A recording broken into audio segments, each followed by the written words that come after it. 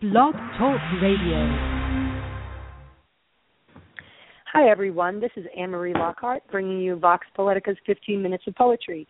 I'm really happy to be back after a little bit of a hiatus, and I'm really excited about who we have on the show today. So I'm going to introduce to you Emma Eden Ramos. She's here with the Marymount Manhattan Review. Emma, so glad to have you guys with us. Thank you for coming. Thank you for having us.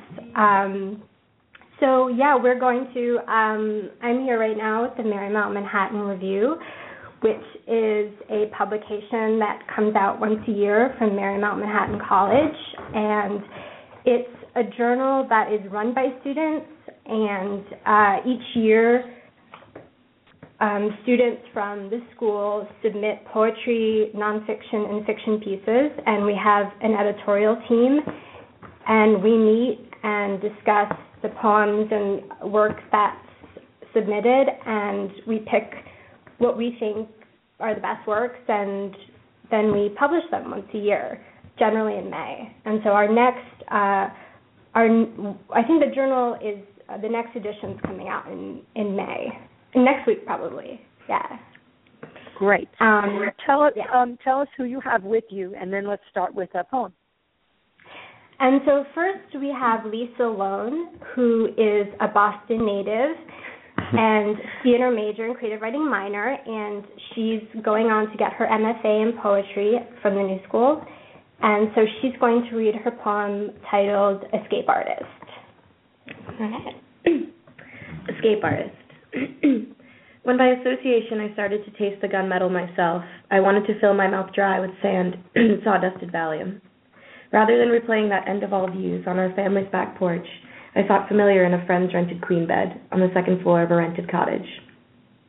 Being older, I counted on her to already have bagels toasted and misogynistic passages of the Bible highlighted for me, teaching me defiance bright yellow. Her embarrassing moment this week was telling some guy on the beach his shirt brought out his eyes. The shirt was white and the compliment made no sense, and she was really used to being clever, so she talked about it for 2 days and renounced white T-shirts for the rest of the summer. We went into the ocean during a storm and took our bathing suits off because no one was tanning in the mud. I swam through a crushing fear of Thunder's Revolutionary War cannons on my battleground home, like the fear was now simply a side order. The weeks before I spent north and in movie theaters, avoiding the real kind of screaming we'd all have to really think about in a year or two when we suddenly woke up to it or from it. I finished a book on the car ride and felt mentally carsick, as Holden matched madness for madness with the suicide of the summer month. The back cover stared up from the car floor. We snuck out an hour before sunrise, walking to the beach, total black with booze, feeling like evidence later to be caution taped in the sand. A liquor-dipped danger. Exciting. We stepped on the cold sands like night pavement, searching for the sea with ears, tripping over a couple sprawled naked on a blanket. Dark beach lit aflame with embarrassment and terminated foreplay. Our own blanket spread, only hearing the waves, not seeing them. We drank to the cold sand and the blankness. We were in the first town over the border, a selfish enough distance to not have to hear the phone ring. Her, slow motion like mashed potatoes, inhaling everything at once and still keeping beat with the music in the background. The arcades could be seen if you squinted. And I was racked with how young 23 was and how sad some New York boys are, and I learned what a trick ending really feels like when you fully trusted the narrator.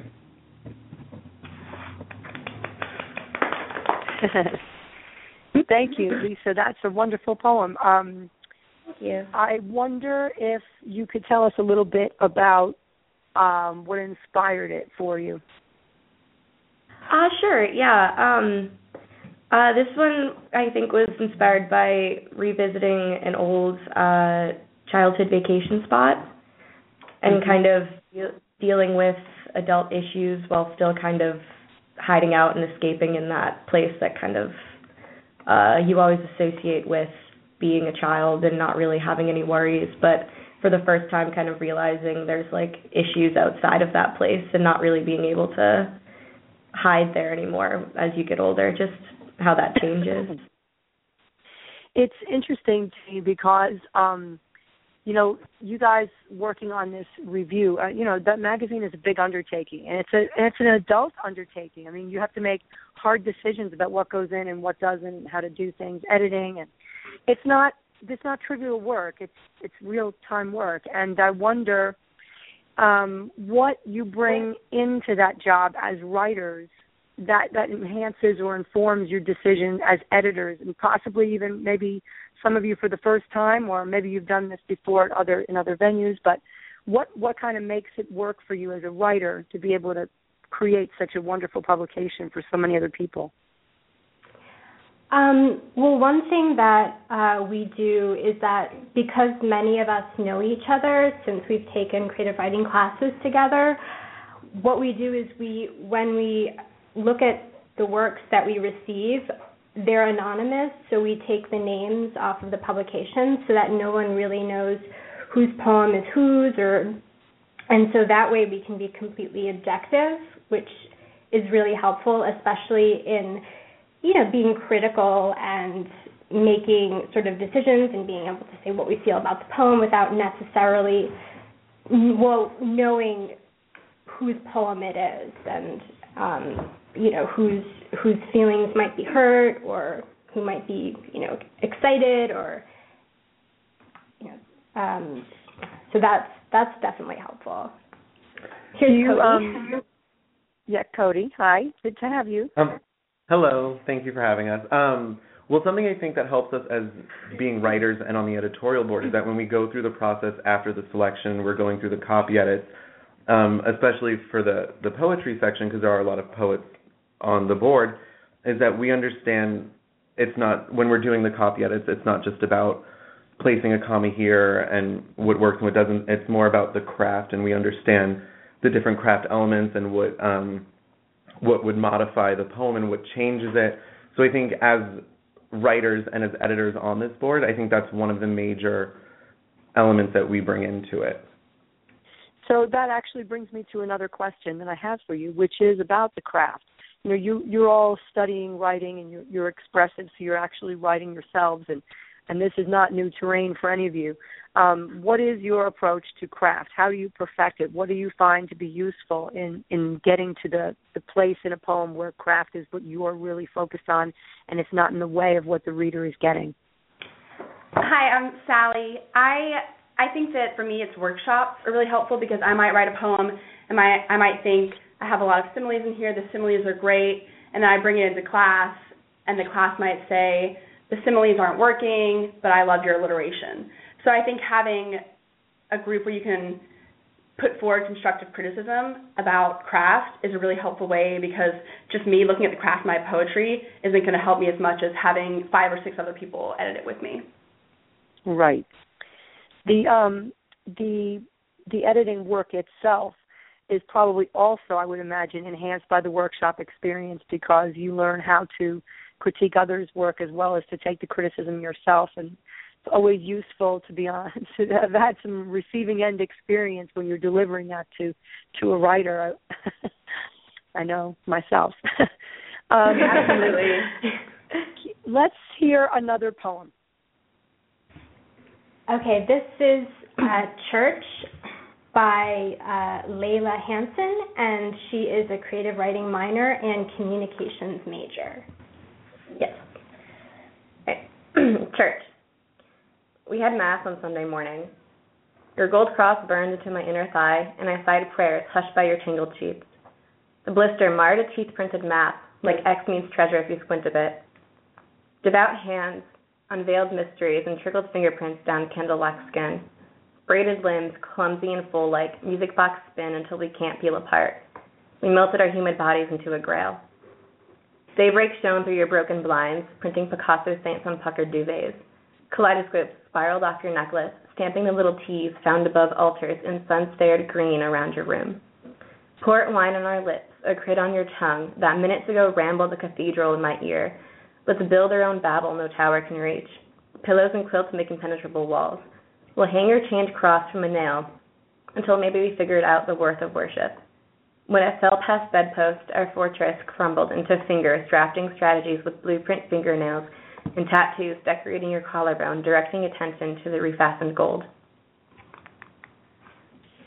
Thank you for sharing that. It's also beautiful. I want to ask you guys about the discipline of writing. And do you take a disciplined approach to like making sure you carve out time for writing and or editing in the same way every day or a set time per week, or do you wait for inspiration to strike? Hi, it's Layla again. Me personally, I definitely try to write every day, and I've been trying to do that for years because the only way I believe that you can get better as a writer is if you write every day. And it does help that I take 2 poetry classes, so it's not like I'm forced to write one class, but it's definitely an incentive to get work submitted in time for a grade. But even before that, it's just like I'm really sensitive to new environments, and when I travel or in a new environment or anything like that, that's definitely when I write the most. So I try to go to different places every day, just to at least get a paragraph down of anything, whether it be a poem or just a short, simple, like even a little journal entry, just anything to get my mind flowing, so that way I have thoughts written on paper that I could turn into lines later on in a different poem. I like that you're in tune with your own creative process enough to understand that being in a new space makes a difference in what you're producing. And I think it takes writers sometimes a long time to figure those things out. So you're like totally ahead of the game there, which is great. Thanks. What about the rest of you? Do you have similar approaches, or do you do things differently? This is Cody again. For me, it's hard. It's hard for me to develop a habit of disciplining myself and sitting down every day and writing. I tend towards the creative nonfiction style of writing. And so because of that, I try my hardest to write in a journal every day. Like I carry it in my backpack, and, when stuff happens, I try to write it down and remember it. And then with poetry is something that I don't try to discipline myself in writing. It's when I have that inspiration, when I have this idea, I try to jot down these quick ideas, because for me, poetry is something that's very much in tune with, more so with emotion. So whenever I have these feelings or these different emotions, I try to get them down on the paper and then shape them into a poem. Do you find, Cody, that the editing process is a little easier to be more, disciplined about, or is that also something that you find it needs to be inspiration-based when the moment hits? The editing process for me is more discipline. I think it's getting that inspiration and getting the ideas of what to write is harder for me to discipline. More often than not, I'm finding that it's just in the moment. But the editing process is once I have this down, I can rework it and figure out where everything belongs and how it should be put together. We are rapidly running out of time, as happens always. The next thing I would like to do is I would like to hear the final poem. This poem is called 5, and it's by Cody. And Cody is actually the winner of the Joseph Clancy Award. And that award is given out every year to a particular poet. And his poem 5 won the award this year. Cody, take it away. 5. He wanders aimlessly between ventures, unable to find what will come next. It's like the moment when you watch your changing reflection in the windows of the speeding train cars. With the bleeding heart of a liberal and a humanities degree in his arsenal, he is one New York cliché after another. He is a writer, and he is living for the experience, doing it for the memoir.